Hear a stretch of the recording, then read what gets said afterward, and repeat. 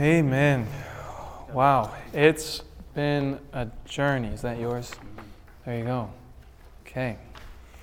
We are here. It's the last night, but not the last time we will get together and worship. Amen. Just need to grab my notes out and pray for the guidance of the Holy Spirit, because the Holy Spirit always needs permission to edit as we go, right? Okay, so, I have thoroughly enjoyed this journey with every one of you. And I just want to thank you guys for coming out one last time. So we're going to get started with our message tonight, Liberty on the Line. That's been our theme. And now we're going to end with a discussion on liberty on the line. So let's pray. Father God, Lord, one last time during this series, we want to ask that you would again speak to us. We ask for an outpouring of the Holy Spirit. I ask for the anointing of the Holy Spirit, that my words might be guided by you. Lord, I just ask that we would hear words from on high, that you would hide me behind your cross, and that you would impress us, each one of us, with a sense of our duty and calling at such a time as this in Earth's history. In Jesus' name we pray. Amen. The United States of America, the home of the brave, the land of the free. Words that ring true in the heart of every American that's proud of their nation still today. It was September 14, 1814. Does anybody know the significance of that date in American history? It's a fun one. But to give you a hint, the United States of America, in its infancy as a new nation, was entrenched in another war, the War of 1812. You see, under the direction of the King of Britain, the United Kingdom had come back with the sole objective to punish its rebellious child and bring her back into subjection to her great power. Thankfully, we know the record of history that the war didn't really go favorably for either side, and it was pretty much eventually called off. But on September 14, the morning of September 14, 1814, Francis Keyes Scott looked out from his prison on that ship of the British Navy, and he saw that flag still standing. He had heard the bombardment through the night, and he was helpless to do anything about it. But when he saw the flag still flying the next morning, he wrote these famous words. In fact, let's see if we can sing the first verse of the national anthem together tonight. Oh, say, can you see by the dawn's early light what so proudly we hailed at the twilight's last gleaming, whose broad stripes and bright stars through the perilous fight o'er the ramparts we watched were so gallantly streaming, and the rocket's red glare, the bombs bursting in air, gave proof through the night that our flag was still there. Oh, say does that star-spangled banner yet wave o'er the land of the free and the home of the brave? Amen. Amen. Amen. There we go. And that's an American tradition, right? So these were the words that were written, but those aren't the only words. We only know the first verse today. But Francis Keyes Scott would go on to write after the first verse, on the shore dimly seen through the midst of the deep, where the foe's haughty host in dread silence repose. What is that which the breeze or the towering steep, as it fitfully blows, half conceals and half discloses? Now it catches the gleam of the morning's first beam, in full glory reflected now shines in the stream. 'Tis the star-spangled banner, oh long may it wave o'er the land of the free and the home of the brave. And where is that band who so valiantly swore that the havoc of war and the battle's confusion, a home and a country, should leave us no more? Their blood was washed out, their foul footsteps pollution. No refuge could save the erring and slave from the terror of flight or the gloom of the grave. And the star-spangled banner in triumph doth wave o'er the land of the free and the home of the brave. And in the last verse he would write, or thus be it ever, when the free man shall stand between their loved home and war's desolation, blessed with victory and peace, may the heaven-rescued land praise the power that hath made and preserved us a nation. What words these are, right? I mean, we've lost sight of this as a nation. Blessed with the victory and peace, may the heaven-rescued land praise the power that hath made and preserved us a nation. Thus conquer we must when our cause is just, and this be our motto, in God we trust. And the star-spangled banner in triumph shall wave o'er the land of the free and the home of the brave. The United States of America was birthed as a precious land of liberty.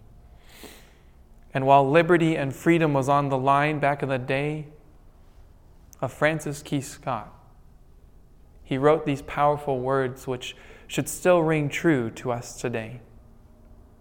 Words that have inspired generations with pride in their country. But you know, my friends, we as a people, as children of God at the end of time, as much as I'm proud to be an American, that's not the banner that I stand under.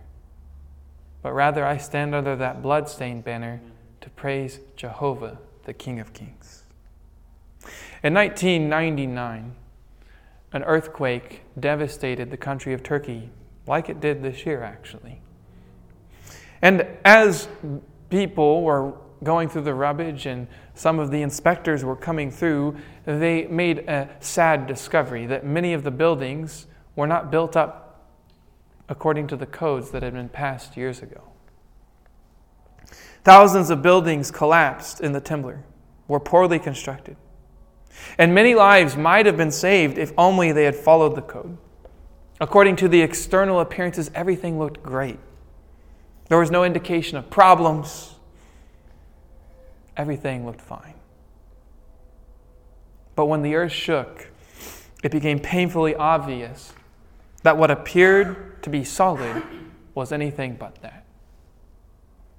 You know, in the final days of Earth's history, a time of trouble will shake the world like never before, and only those who have built their faith according to the Word of God are going to stand the test at the end of time. And so this leads me to my first question tonight. Are you building on a solid foundation, the solid foundation of the Word of God? Who is the Word of God? Well, we know John 1:1, in the beginning was the Word, and the Word was with God, and the Word was God. Verse 14, and the Word became flesh and dwelt among us. Jesus Christ is the living Word, and He, according to Paul in 1 Corinthians chapter 3 and verse 11, is the only foundation that you and I can lay. For no other foundation can anyone lay than that which is laid, Jesus Christ. We've been taking a journey this week deeper into the prophecies of the Bible. Last night, we studied the prophecy of Daniel chapter 7. Babylon, Medo-Persia, Greece, Rome, the little horn, and we looked at these four beasts that would rise up. We spent some time discussing the little horn, which has some characteristics. In fact, we're going to go over these characteristics. I put them in your packet so you can look them up for yourself. All the references are to Daniel chapter 7, so you can see where this is coming from. But on the screen, we're going to notice that the little horn was to be different from all the rest. It would come up in the midst of the 10 horns. 3 would be uprooted before it. The Ostrogoths, the Vandals, and the Heruli, right? And the Ostrogoths were the last ones to be destroyed and wiped out as an empire and a nation. They were wiped out by the general Belisarius from the Eastern Roman Empire. And when Belisarius left to go back to King Justinian, he left the Bishop of Rome, the Pope, in charge of the civil government for the first time. For the first time, the Christian religion was mingled with civil power, something that God never designed. It would make war with the saints. Not only would it make war with the saints, but it would speak great things against the Most High. It would wear out the saints. It would think to change times and laws, and it would reign for times and half a time, 1,260 years of darkness. Don't forget Daniel 7 and the identifying characteristics of the little horn. The papacy is what we concluded last night is the only power that could ever meet these specifications. It's not Antiochus Epiphanes, as some people say. It's not some of these other characters in history. No, the little horn power can only be represented by the papacy. Now, notice in their own words what they say. You may read the Bible from Genesis to Revelation, and you will not find a single line authorizing the sanctification of Sunday. The Scriptures enforce the religious observance of Saturday. Okay? Now, we talked this morning about the search for God's church. And one of the things that we must recognize, this is something that I practice as a minister of the gospel. We talked about the fact that there are sheep and other folds that God is calling. We talked about the fact that God also has a true church, that none of us can claim to be the church or to say that we can be independent of the church. God has a church. He wants you to be a part of that church because we're to be members of the body of Christ. And the body of Christ is composed of many members, not one individual. Not one individual that thinks they're super amazing and can be independent of the body. No. Don't let anyone ever tell you, I am the church. No, you're not. You're just not. And you can't pick and choose whatever you want from the Word of God. So I say all that to say, as a pastor, something that I've been doing recently is I've been mingling with pastors of other denominations because God cares for them too. God wants to see other people encounter the gospel. So that doesn't mean we say, well, we're so much better because we have this knowledge. No, God has given us a mission to love everyone, no matter what their walk in life, to love them and to draw them to Christ. Okay? So really, when we talk about the papacy, we're not talking about the people, we're talking about the system. The system is the problem. The system that reigned for 1,260 years, from 538 AD to 1798, when papal supremacy reigned over Europe, it was a very, very dark time. We talked about this. 538, General Belisarius from the Eastern Roman Empire delivers Rome from the siege of the Ostrogoths. It's the final of the 3 kingdoms that's uprooted before the Pope comes to power. Then, on February 10, 1798, Napoleon's General Berthier marches down to Rome and takes Pope Pius VI captive, ending the power that the Church had held throughout the Middle Ages, which became known as the Dark Ages. General Berthier gives the papacy the deadly wound by bringing an end to its supremacy. Now, one of the things that we learned last night is the Dark Ages were dark for many reasons. It wasn't just because you had to adhere to one dogma of Scripture or you die. It wasn't just because if you kept the true Sabbath, you would be persecuted, right? Like the Waldensians who were thrown off cliffs because they were faithful to God. There were other reasons, right? The public school system mocks us as Christians for being out of harmony with science. And one of their classic examples is to point to Galileo, who discovers that the earth is round. Galileo discovers that the earth is round because he was a Christian. He was a Protestant. He had joined the Reformation, and he was making scientific advancement because he believed in the God of the Bible. It's a lot of interesting history. But for 1,260 years, Europe is in darkness. But this isn't the end of the story of Bible prophecy. This isn't the end. If you have your Bibles, I would like to invite you to open them with me. It's in your packets too tonight, but I'd like to invite you to open them with me to Revelation chapter 13. My prayer is tonight that tonight's message, along with all the other messages that we've heard, will spark personal curiosity for you to go and examine the Scriptures for yourselves. If you ever have questions about what I'm saying, feel free to ask me personally. I emphasize this tonight because we're not able to cover everything in depth in Revelation chapter 13. We are going to be focusing primarily on the mark of the beast and the force and coercion that's going to come with that at the end of time. To do so, we will be looking at some important content in Revelation 13. We will go through every verse. I won't go into depth on every verse, but tonight we will go through the entire chapter. So we're going to pick up in verse 1. Then I stood on the sand of the sea, and I saw a beast rising up out of the sea, having 7 heads and 10 horns, and on his horns 10 crowns, and on his heads a blasphemous name. Now the beast which I saw was like a leopard, his feet were like a bear, and his mouth was like a lion. The dragon gave him his power, and his throne had great authority. Now, as we're reading this, there should be some familiar things that are beginning to stick out to us, right? Okay, let's just think about this, right? Every characteristic that we just heard should actually take our minds back to Daniel chapter 7.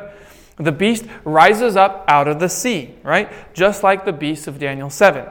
As we learned last night in Bible prophecy, the sea represents peoples, multitudes, nations, and tongues, meaning that this beast power, which is a kingdom, according to Daniel chapter 7, verse 24, these were kingdoms. These beast powers that would rise would rule over a great multitude of people. Okay? Now, I'm just going to put that on the screen.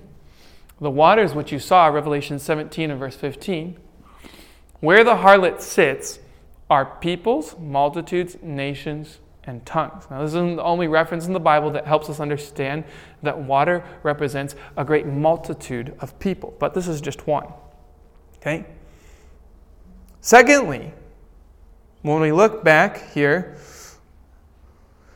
at the beast that is described here in Revelation 13, we're going to see that this beast is comprised of all the same animals that show up in Daniel chapter 7.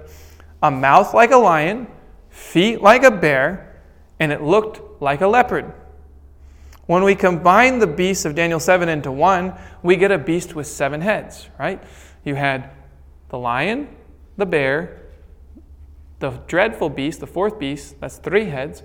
And then if you remember, the leopard had 4 heads, okay? So when we combine all these beasts together, we get a beast with 7 heads. And so what we can see is the Bible is about to show us something very, very fascinating.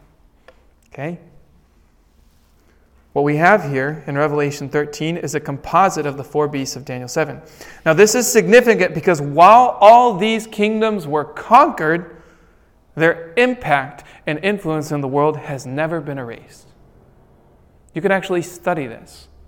One of the ways that you can study this is the history of the educational system. Greek philosophy has never been erased from society. Babylonian thinking has never actually been erased from society. While these kingdoms may not exert the power that they once did, their thinking, their systems have never been erased. And so we see this mode of operation showing up in this final great and dreadful beast which receives the deadly wound. Okay? The little horn rises up from the 4th beast. We also learn that the dragon gives this beast its power.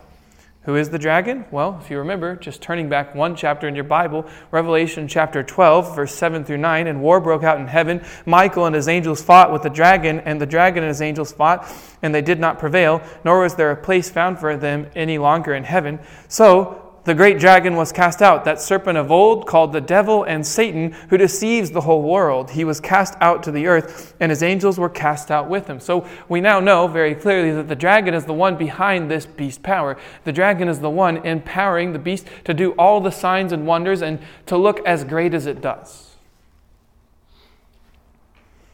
We keep reading now back in Revelation chapter 13, recognizing that the devil is behind this beast power. We read, "And I saw one of its heads as if it had been mortally wounded. And this deadly wound was healed, and all the world marveled and followed after the beast. So they worshipped the dragon who gave authority to the beast, and they worshipped the beast, saying, 'Who is like the beast? Who is able to make war with him?'" Now, the papacy received that deadly wound back in 1798, but it most definitely has been healed. Presidents and world leaders in recent history have been flocking to the Pope. Now you have to understand, guys, most of us are not old enough to remember this, but let's rewind in U.S. history to the election of President John F. Kennedy. That was a major deal for this nation. He was the first Catholic president, and Protestants all across the nation are going, hold on. As a nation, we were fleeing the religious persecution of the Catholic Church. Like, when we finally land on the shores, the Pilgrims, in 1610, the Protestant Reformation is not even 100 years old yet. When Plymouth is founded. This is still very much so in the height of the Protestant Reformation. And so now, when John F. Kennedy becomes elected as the first Catholic president, like, this was a big deal if you were to rewind and read the newspapers and look at the perspectives that were going on and taking the front page narrative of the news back then. Huh? Biden's Catholic too, yeah. I mean, this is true. Now, just to keep going, we have to recognize that the world's attitude towards the papacy is changing. France, the nation which once dethroned its power, which is interesting, just a little bit of history. I told you that there's the 1290. The 1290 starts in 508. What happens in 508? France takes out the Vandals at the request of the Bishop of Rome and is the first kingdom to really give power and homage to the papacy. So France gives the papacy its power initially. It fully comes to power in 538, and guess who takes it out of power? France. Okay? So it's an interesting little bit of history to understand. Well, now we're beginning to see the whole world wander after this beast power again. Here we see the Pope in 2015 on the 24th of September, a Thursday, addressing a joint session of Congress. Never been done before in the history of this nation. And in 2015, the Pope also issued a letter called Laudato Si. Now, Laudato Si is a climate action letter. It's calling for all of us to take action on the climate crisis. And out of this has emerged groups like the Green Sabbath Project. Is there nothing you can do about the environment? Nothing may be the one thing, one of the best things you can do. One day, every week, do nothing. The Green Sabbath Project. Now, this has been picking up popularity. The idea that we need to have a forced day of rest where we do nothing because of COVID. This is what really gave it some heat.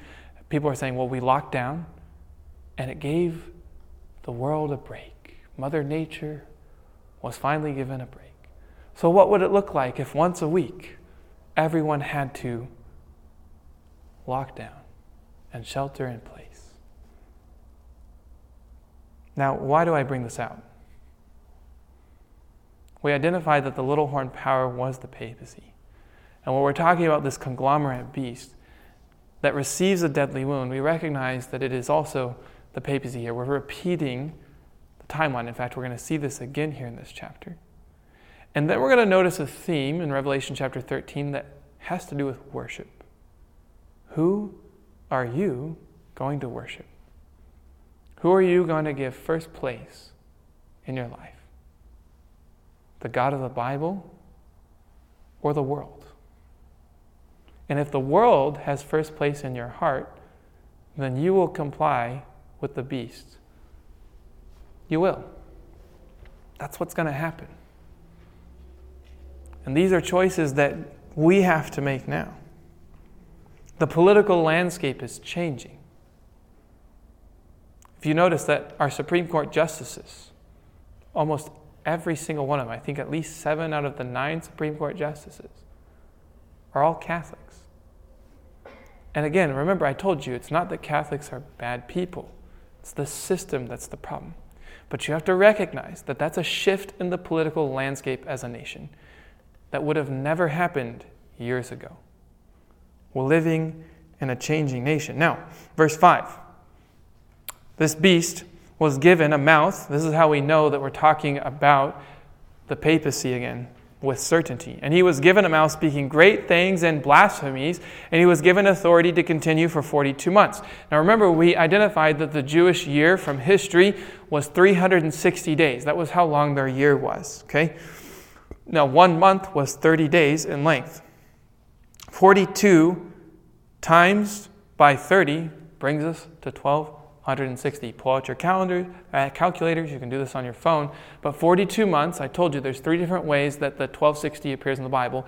It appears 7 times. 42 months, 1,260, and times, and half a time. Those are the 3 ways that it appears in the Bible.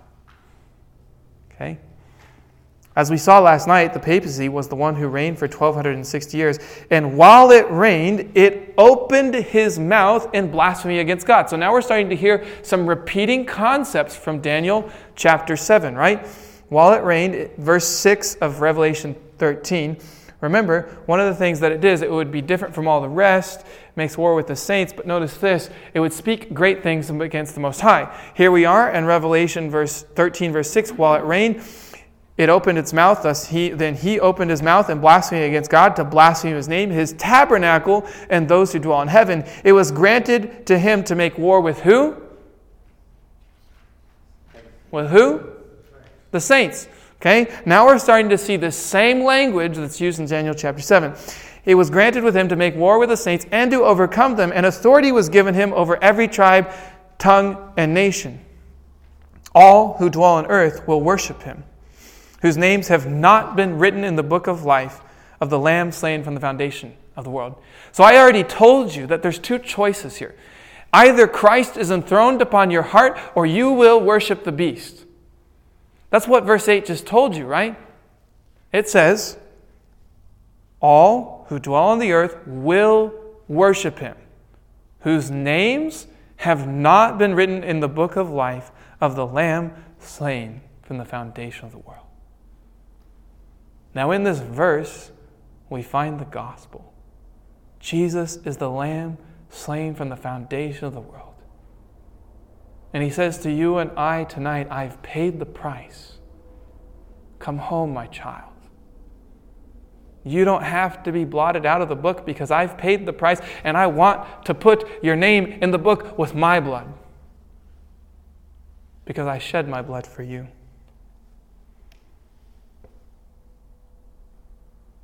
And this is why verse 9 says, if anyone has an ear, how many of you guys have at least one ear? Right? Let him hear.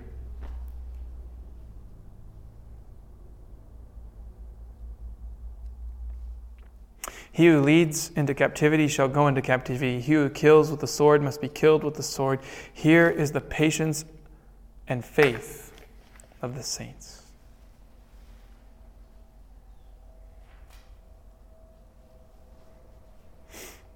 Then we come to verse 11, and now we're going to turn up the heat.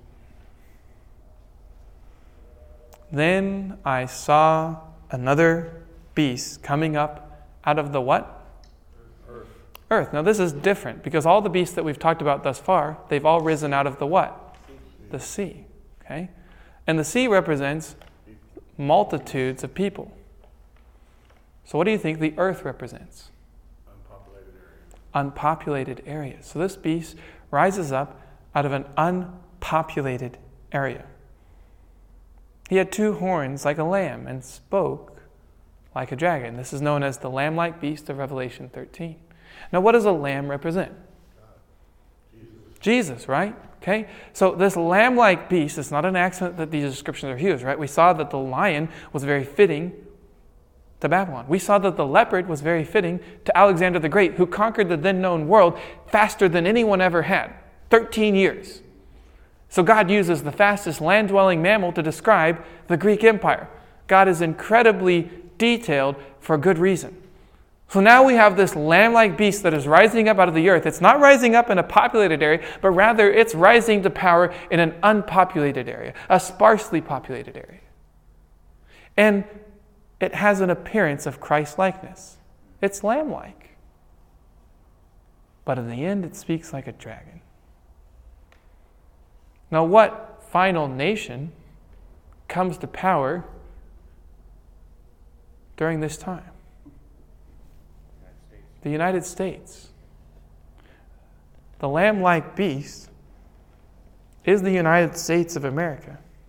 He exercises all the authority of the first beast in his presence and causes the earth and those who dwell in it to worship the first beast whose deadly wound has been healed. He performs signs so that he even makes fire come down from heaven on earth in the sight of men. Now, this is important for us to understand. The Bible says that he's going to bring fire down from heaven. And the Bible says, Jesus said, that if it were possible, even the very elect would be deceived. Travis pointed out today that even John, the beloved, the one who loved Christ perhaps the most, even he fell down and worshiped an angel, and the angel had to tell him, oh, hold on. Twice. Did it twice. Now, we also talked about Elijah today. And historically in the Bible, Elijah is the last one to call down fire from heaven, and it was an act of God. But now we know that the next time fire comes down from heaven, it won't be an act of God. But do you see how great that deception is? Pretty convincing, right? Wow, this must be an act of God. Fire coming down from heaven. God did it to Babylon too. Did it to Sodom and Gomorrah? Normally, fire coming down from heaven is from God. But the beast power is going to perform signs and wonders, even calling fire down from heaven. I don't know how that's going to work, but this is why, my friends, I urge you that we have to be students of the Word for ourselves, that we have to know the voice of our shepherd, right? Jesus said, my sheep, they hear my voice and they follow me. They're not deceived. A stranger cannot lead them astray because they know me. The whole reason the Bible identifies the Antichrist power at the end of time is so that we would learn to cling to Jesus and not be deceived by the deception of he who is trying to take the place of Christ. That's the whole reason we have Bible prophecy. It's all to bring us back to Jesus. It's showing us that there's going to be a counterfeit Christ. And that counterfeit Christ does not care for you. It's coming to steal, kill, and destroy. But Jesus came to give you life and life more abundantly. And he simply says, if you love me, keep my commandments. And here's the best part about it. I died so that I could write those commandments on your heart. That's what I want to do. That's what God says. He deceives all those who dwell on the earth by those signs which he was granted to do in the sight of the beast, verse 14, telling those who dwell on the earth to make an image of the beast who was wounded by the sword and lived. Verse 15, he was granted power to give breath to the image of the beast, that the image of the beast should both speak and cause many as would not worship the image of the beast to be killed. He causes all, both small and great, rich and poor, free and slave, to receive the mark in their right hand or on their foreheads, that no one may buy or sell except the one who has the mark of the name of the beast and the number of his name.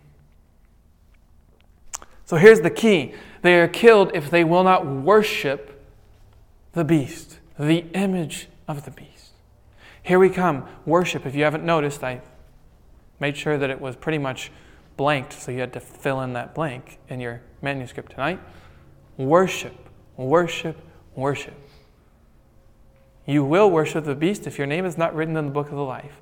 How is it going to happen? The beast is going to deceive and force everyone who will not comply to be killed. And this is where the rubber begins to meet the road, because logically we could justify some things. Let's put ourselves in the shoe of Abraham for just a moment right now. Abraham finally has his beloved, true, and only son, Isaac. And God comes to him and says, I need you to kill your only son, Isaac. I need you to offer him up as a sacrifice. Abraham could have reasoned, God has said, you shall not kill. And he could have chose to ignore the voice of God. And at the end of time, when things are getting rough, COVID gave us a little bit of a preview. Like, we had it easy in America, if we're being honest. There were other places where if you didn't have a vaccine, you couldn't even go into the grocery stores to buy. So that sounds somewhat like what we're reading right here. If you don't have the mark, you can't buy or sell. I'm not saying the vaccine is the mark. No, it's not. It has everything to do with who you're going to worship. It's not something that we receive. For those who get into the theories, is it a chip? Is it this or that? It all comes down to who are you going to worship. But let's just now put ourselves, now that we've pondered Abraham's situation, let's, to the best of our ability, put ourselves in this situation, which we can't even fully imagine what it's going to be like. We could reason just like Abraham, God has said you should not kill. Well, God wants me to take care of my family. God doesn't want my family to starve. You know what? I think I'm just going to go along. I don't agree, but I'm just going to go along. Because God doesn't want my family to suffer. You see how we could easily reason ourselves into saying, you know what? I'm not going to resist. This is why the mark of the beast is received in the hand and in the forehead. Some people will choose deliberately to serve the beast. And others, by their actions, by choosing not to stand up, but rather to just go with the flow, will receive it in their hand. But with God, you can only receive it in one place. The seal of God is in the forehead. It's not in the hand. There's no default with God. God doesn't want you to be forced into His worship. He wants you to choose to serve Him because you serve a risen Savior who died to set you free. Who says, come, my child. Go and sin no more. I have died to pay the price. I have paid the price of sin to give you lasting victory through my power. And I want you to simply shine as a beacon of hope in a world that has none.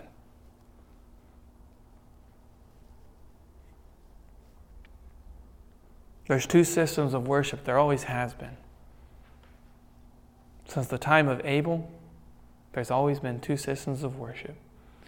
Abel kept God's command, and he was killed. Cain tried to work out his own salvation with the fruits of his own work, and he lost out on the kingdom of heaven.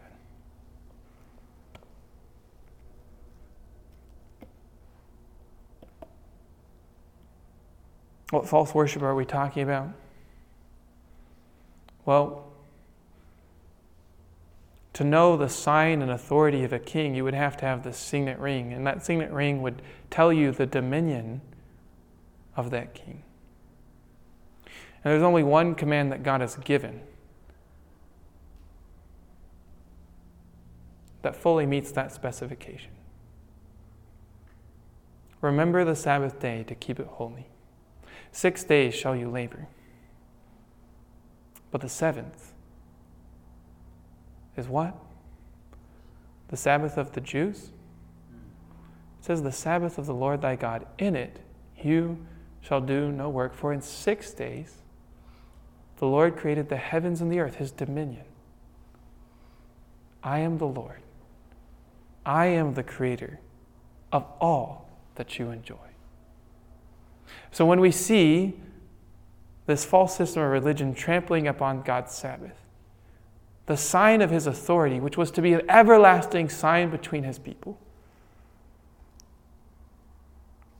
we may know what the false system of worship is. Have you any other way of proving the church has power to institute festivals or precepts? Reverend Stephen Keenan, Doctrinal Catechism, 1857. Had she not such power, she could not have done that which in all modern religionists agrees with her. She could not have substituted the observance of Sunday, the first day of the week, for the observance of Saturday, the seventh day, a change for which there is no scriptural authority. If Protestants would follow the Bible, they would worship God on the Sabbath day. In keeping Sunday, they are following the law of the Catholic Church.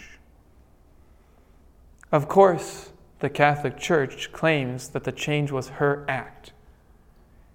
And the act is a mark of her ecclesiastical power and authority in religious matters.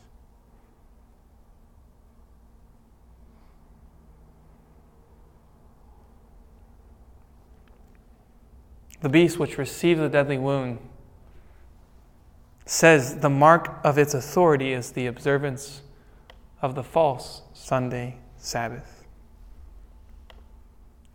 There is coming a day when the mark of her authority will be forced upon all people again. A day in which Sunday worship will be mandated upon all the world. You know, in this great nation, just look it up, blue laws. There used to be Sunday laws that were trying to be passed. In fact, it got so serious that there was a Seventh-day Adventist by the name of A.T. Jones that appeared before the Supreme Court back at the turn of the 19th century, from the 18th to the 19th. And you want to know his argument that won? It was very simple. He said, if you were here today trying to mandate the observance of the seventh-day Sabbath, we would stand in opposition to you because God does not force. You can't mandate worship because it has to come from the heart.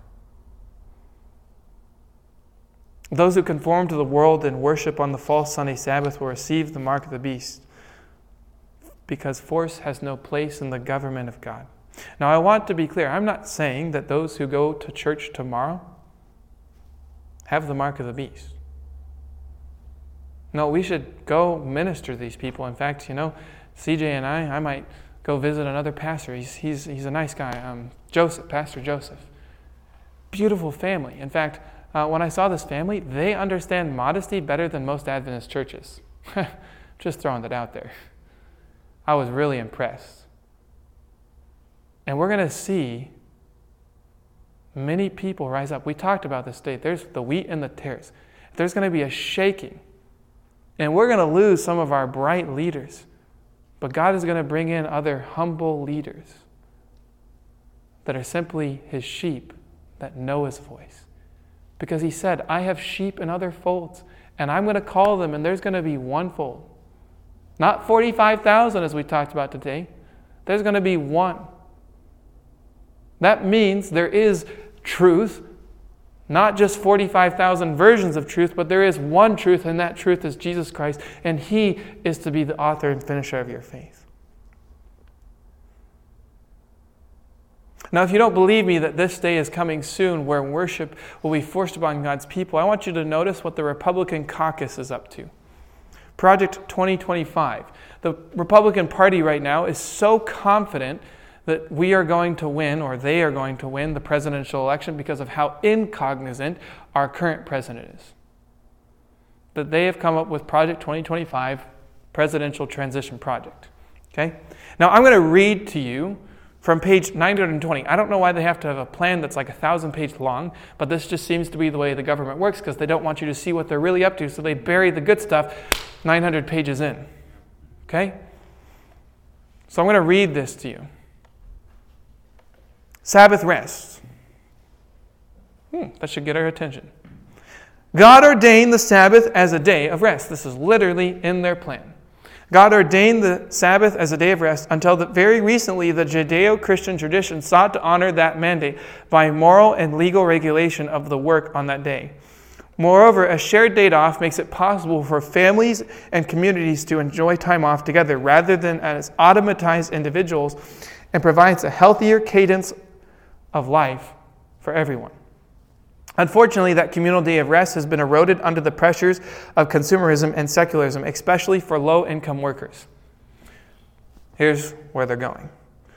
Congress should encourage communal rest by amending the Fair Labor Standards Act to require that workers be paid time and a half for hours worked on the Sabbath. That day would default to what? Sunday. Except for employers with a sincere religious observance of Sabbath at a different time. The obligation would transfer to that period instead. So it's nice they give a toleration for those of us who keep Sabbath, as you see there, from Friday sundown to Saturday sundown. But that's a temporary toleration. The fact that the Sabbath defaults to Sunday, which we know is not true, is not good. But it's a subtle step. It sounds really good. It's all about family. And it's going to be really hard to speak against something like that. But here's the thing. This great nation was founded upon the principle of religious liberty, that the government had no right to intervene in religious affairs. We believe as a nation, when we were founded, in separation of church and state. And this is noted here in the alternative view after this paragraph. While some conservatives believe that the government should encourage certain religious observance by making it more expensive for employers and consumers to not partake in those observances, other conservatives believe that the government's role is to protect the free exercise of religion by eliminating barriers as opposed to erecting them. Whereas imposing overtime rules on the Sabbath would lead to higher costs and limited access to goods and services and reduce work available on the Sabbath, while also incentivizing some people through higher wages to desire to work on the Sabbath. The proper role of the government in helping to enable individuals to practice their religion is to reduce barriers to work options and to fruitful employer and employee relations. The result, ample job options do not require work on the Sabbath. So that individuals in the roles that sometimes do require Sabbath work are empowered to negotiate directly with their employer to achieve their desired schedule. So even while they recognize that the government should stay out of this, the end conclusion is, there really doesn't need to be work on the Sabbath, which they said is Sunday. So my friends, what is the sign of God's authority? Then God blessed the seventh day and sanctified it, because in it he rested from all his work which God created and made. Exodus 31:13, surely my Sabbaths you shall keep, for it is a sign between me and you throughout your generations, that you may know that I am the Lord who sanctifies you. Exodus 31:13. Now, I pray that you've been keeping all the packets that I've been handing out. When we studied the Sabbath last Sabbath, that was a very in-depth, detailed packet on the Sabbath, which you won't get in your regular Amazing Facts Bible study. Because one of the things that we did is we pointed out that when people go to Colossians 2:16 and say, don't judge me in my Sabbaths, that's all talking about the ceremonial Sabbaths, which we showed you where all of those are in Scripture, that there were additional Sabbath days besides the actual Sabbath of the Lord. But God's Sabbath, the Sabbath that has been instituted at creation, which is a sign of his authority, the sign that he is the creator of this earth, and our Redeemer is unchanging, and it is to be a sign forever. Notice this. I remind you again of Numbers chapter 23, verses 19 and 20.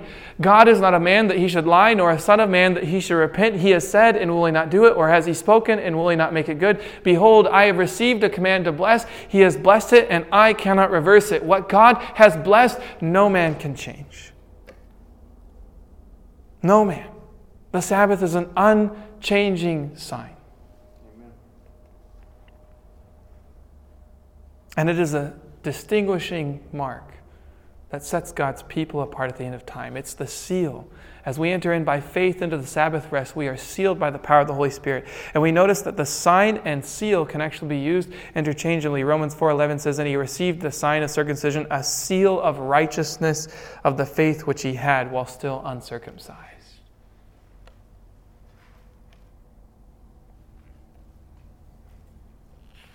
As we begin to close, Revelation 7, verse 1 through 3, God talks about holding back the four winds of strife until he can seal the servants of the living God in his forehead. And you want to know what's beautiful about that? He talks about the earth, the trees, and the sea. Meaning that God has his people that are even living in the world, because we remember the sea is a representation of multitudes of people governed by secular governments. God has his people everywhere. And he is long-suffering, trying to hold back as long as he can the final great crisis. You know, I want to stand amongst the redeemed, and I pray you do too. I want to stand amongst those who have the Father's name written in their forehead, in the mind, the frontal lobe, the place of spiritual reasoning and decision-making. Who does the sealing? We're told not to grieve the Holy Spirit of God, by whom you were sealed for the day of redemption. What does the Holy Spirit do for us? If you look at John chapter 14 through 16, we see that the Holy Spirit is the Spirit of truth, the Comforter, the one who convicts us of sin, how to live righteously, and how to live in the day of judgment. Without the voice of the Holy Spirit, we cannot hear God. When the Holy Spirit comes to convict us of sin and say, I want to change you, we have a choice to make. Do we respond or do we resist? Revelation 13, verse 18 concludes, "Here is wisdom. Let him who has understanding calculate the number of the beast, for it is the number of man. His number is 666. Prophecy is unfolding before our very eyes. The mark of the beast is soon to be enforced. Who will you worship? The mark of the beast will reveal where your heart is. Does the world have first place, or does Jesus have first place? Where are you laying up your treasures? Are they being laid up in heaven? And we talked about this today. We may continually be perfect at every stage of growth as long as we continue to grow in Christ. We get onto dangerous ground when we start to resist the Holy Spirit. When the Holy Spirit says, I want you to give this up so that I can replace it with something better. Whatever the temptation, whatever the sin, whatever the foothold may be, as we get closer to Jesus, guess what? We're going to begin to be more like him. And that means things are going to keep coming out of our life so that he can fill us with more of his power, with more of his Spirit. And the only trouble that we get into is when we resist that voice. December 7, 1941, closing story. Tonight, we know that date, Pearl Harbor. It was before all of us were born. I'm glad I can say that.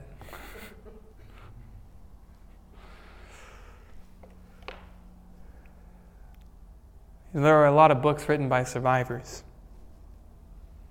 In fact, one of the titles was "At Dawn We Slept." But I don't know if you can imagine with me for a moment the fear as clouds of planes flew over. Well, on that day, there was 2 young men. They were staged towards the northwest of the island at another strip. And one of these men was Kenneth Taylor from Oklahoma. He was 21 years old. Pretty cool. Oklahoma's represented in this story. And then the other was 23 years old from Delaware, George Walsh. They had been trained in the P-40 aircraft. Quite a beautiful, beautiful machine there, at least for man's inventions.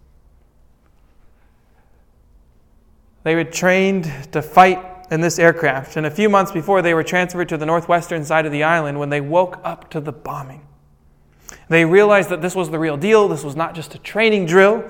So they jumped in the cars, but the runway was 10 minutes away. So they were racing at over 100 miles per hour to get up there as fast as they could. When they arrived, they only had 30 millimeter ammunition.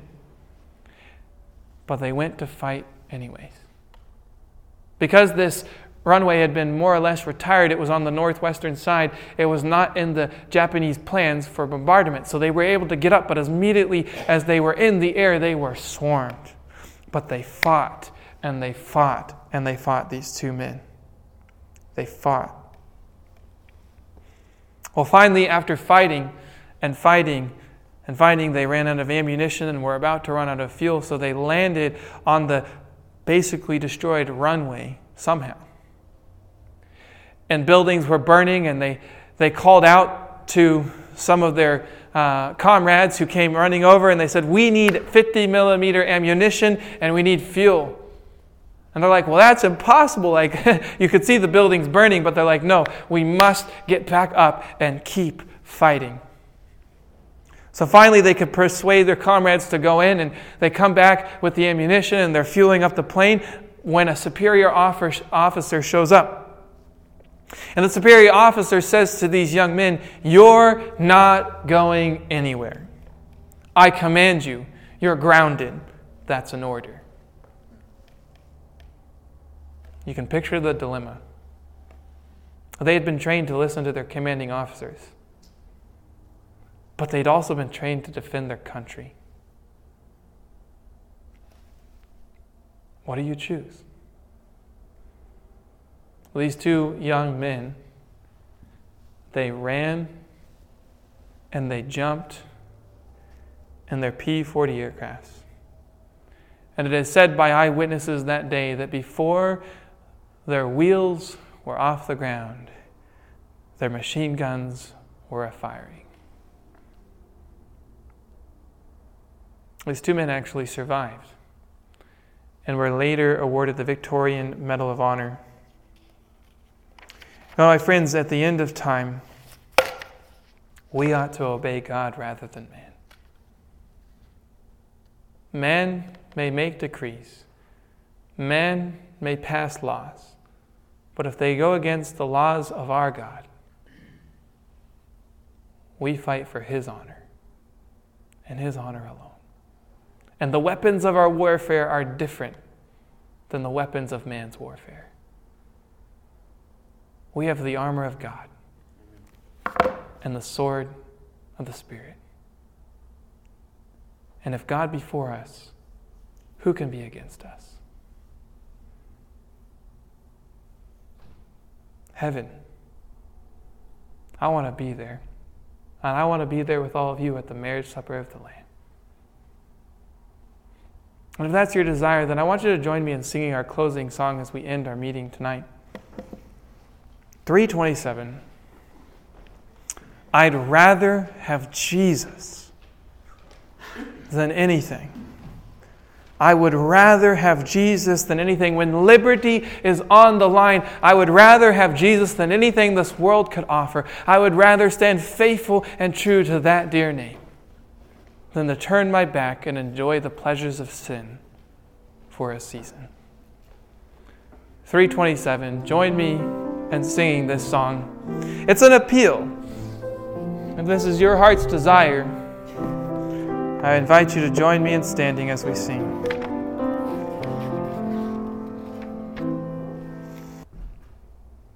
Amen. Man.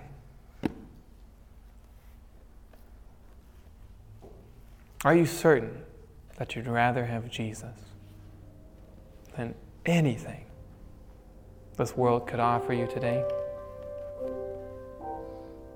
In your inmost heart, is that really your desire?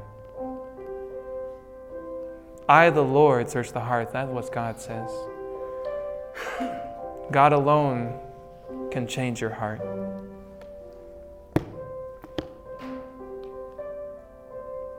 You know, I want to make just one last appeal.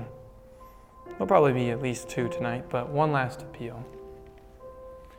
if it's your heart desire, if the Lord's laying it on your heart, there's something that's been in between me and the Lord is calling me to a deeper walk with Him.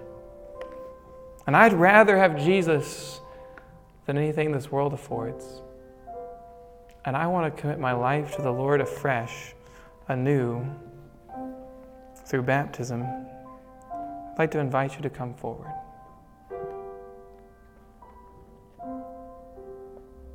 It's a personal decision. But you know in your heart if you'd rather have Jesus. You do. I do.